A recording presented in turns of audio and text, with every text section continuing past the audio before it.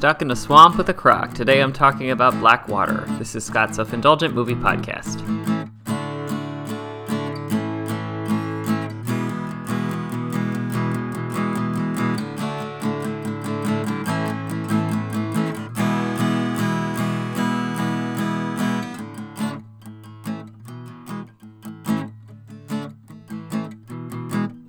Hello movie friends, welcome to Scott's Self-Indulgent Movie Podcast. I am Scott, and today I am talking about a small horror movie from Australia called Blackwater, which is a croc movie.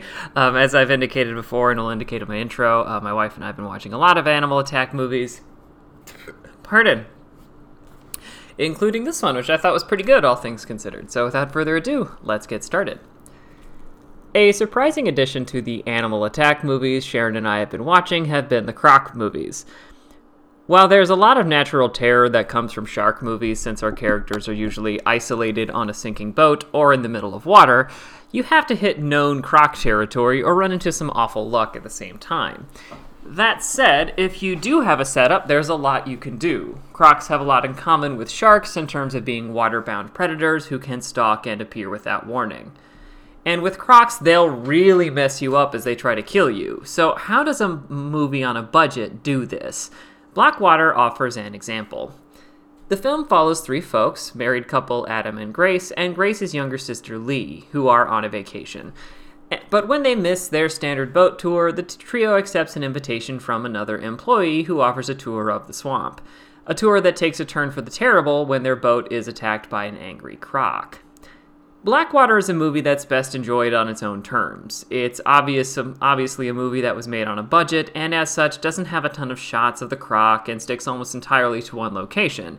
And yet, it mostly works. Why? Well, here's a few reasons. Reason number one is a slow build to actually seeing the croc. When you have a limited budget for effects, it's a good idea to hide that as best as you can. Blackwater solves that problem by making the croc's eventual on-screen reveal a slow burn.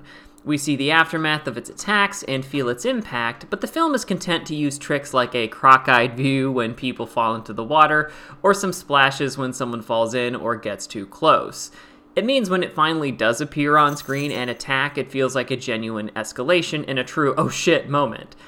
Reason number two is that it's a survival movie, not an action movie.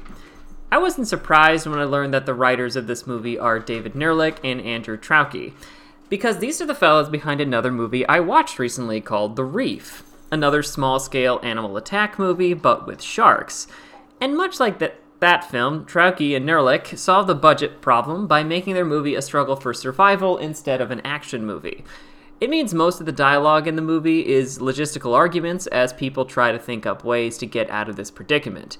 Try something, fail, recover, try to come up with another idea.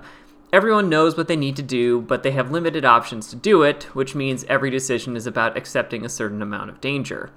And reason number three is that it bucks some genre trends.